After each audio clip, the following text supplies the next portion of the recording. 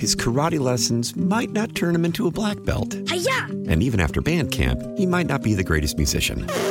But with the 3% annual percentage yield you can earn on a PenFed premium online savings account, your goal of supporting his dreams... Thanks for everything, Mom and Dad. ...will always be worth it. Apply today at PenFed.org/savings. Federally insured by NCUA. $5 minimum to open account. To receive any advertised product, you must become a member of PenFed. PenFed's got great rates for everyone. How powerful is Cox Internet? Powerful enough to let your band members in Vegas, Phoenix, and Rhode Island jam like you're all in the same garage. Get Cox Internet powered by fiber with America's fastest download speeds. It's internet built for tomorrow, today. Cox, always building better. Cox Internet is connected to the premises via coaxial connection. Speeds vary and are not guaranteed. Cox terms and other restrictions may apply. Analysis by Ookla Speed Test Intelligence Data. Fixed median download speeds. US Q3 2023. Welcome back to KMOX. It's time to get some insight from KMOX legal analyst Brad Young, partner at Harris, Dowell, Fisher and Young. Good morning, Brad. Good morning, Megan. Let's talk first about what could be a pretty significant First Amendment case. The Supreme Court looking at some laws in Florida and Texas, along with big social media companies. Yes, the Supreme Court had oral arguments this week on attempts by both Florida and Texas to require social media sites to carry certain content. In other words, there's been evidence in the past that social media companies have edited conservative or anti-government sometimes speech. And so Florida and Texas here is trying to say you can't edit that speech. You can't squelch that speech. It's a free speech issue. And they passed laws to require that. On the flip side, there's really two First Amendment issues when it comes to this. The first is, do the social media companies themselves have First Amendment rights? In other words, can they be forced to carry speech, the companies, that they don't want to carry?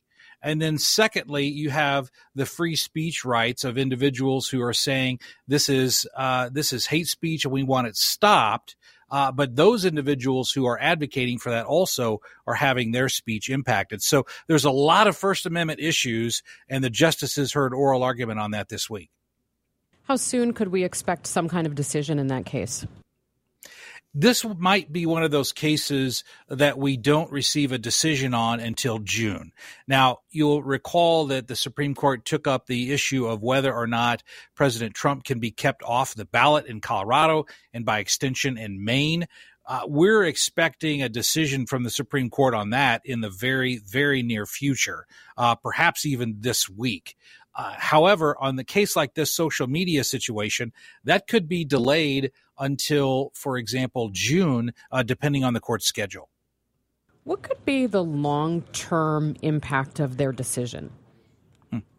This is the most significant First Amendment case that we've seen in a very long time, Megan. And let me put it to you in this context. Years ago, decades ago, we had the traditional town square where people could gather and express ideas. The government has consistently ruled, or the Supreme Court has consistently ruled, that speech cannot be squelched or cannot be regulated. And so the argument by Florida and by Texas here is that social media companies are the new town square. And if that's where we as Americans gather to express political speech, religious speech, those things cannot be squelched if this is the 21st century public square. On the other hand, these are private companies, and we all know First Amendment only applies to government action. It does not apply to action by private companies. And so that's where you have this clash of rights that's at play here. And given the power of social media, this could determine how social media companies operate and continue to thrive moving forward in our digital age. Well, there's other discussions at the Supreme Court this week about Second Amendment rights, a case involving bump stocks. Tell us a little bit more about that. Well, bump stocks became a major issue in 2017 when there was that shooting in Las Vegas and dozens of people were killed and injured. And the shooter used what's called a bump stock. A bump stock is something that allows a semi-automatic rifle, which only fires as fast as you can pull the trigger, but it uses the momentum of the firing round to accelerate it up to a level of an automatic weapon. So interestingly enough, this issue at the Supreme Court is not a Second Amendment issue. It's not an issue as to whether or not a person can own a gun or use a gun. The question is truly one of statutory interpretation, because machine guns are defined in a 1986 law as a weapon that operates, and I'm using quotes, automatically and by a single function of the trigger, unquote. So the question is one of statutory interpretation. Can an administrative agency regulate bump stocks, and does it fit in the legal definition of a machine gun? That's what the Supreme Court has to decide.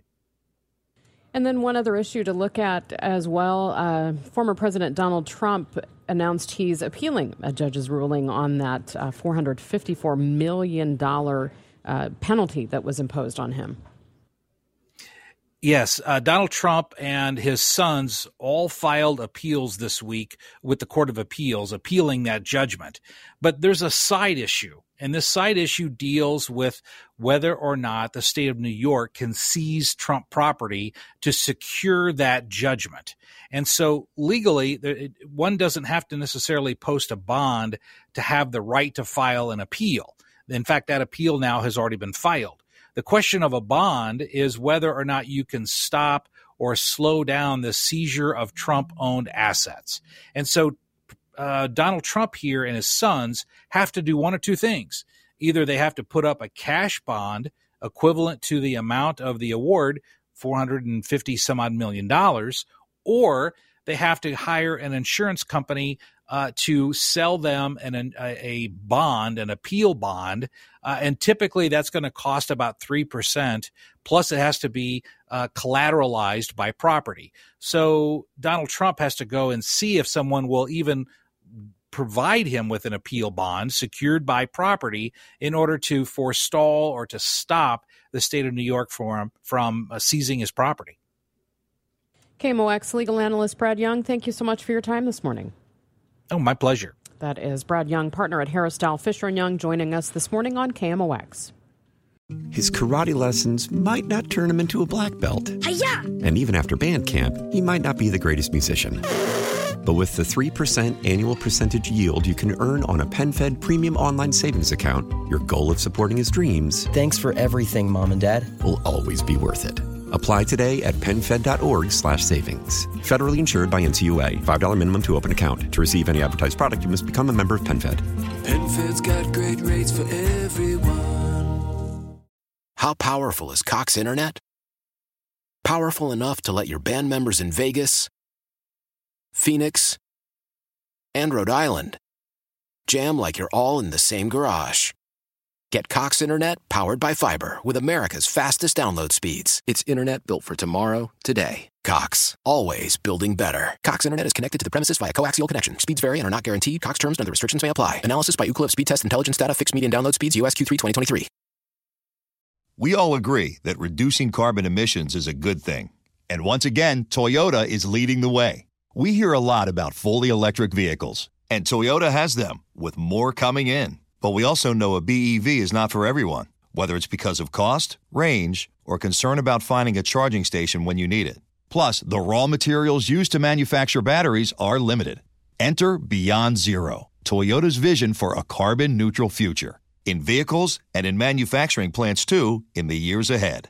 The materials used to make just one long-range battery for an EV could be used to make batteries for 6 plug-in hybrids or 90 gas-electric hybrids. That's why Toyota's position today is electrified, diversified, empowering you to choose how to reduce your own carbon footprint with the vehicle that's right for you, a hybrid, plug-in hybrid, or battery EV. So shop, learn more, and get details at toyota.com/beyond zero. Toyota, let's go places.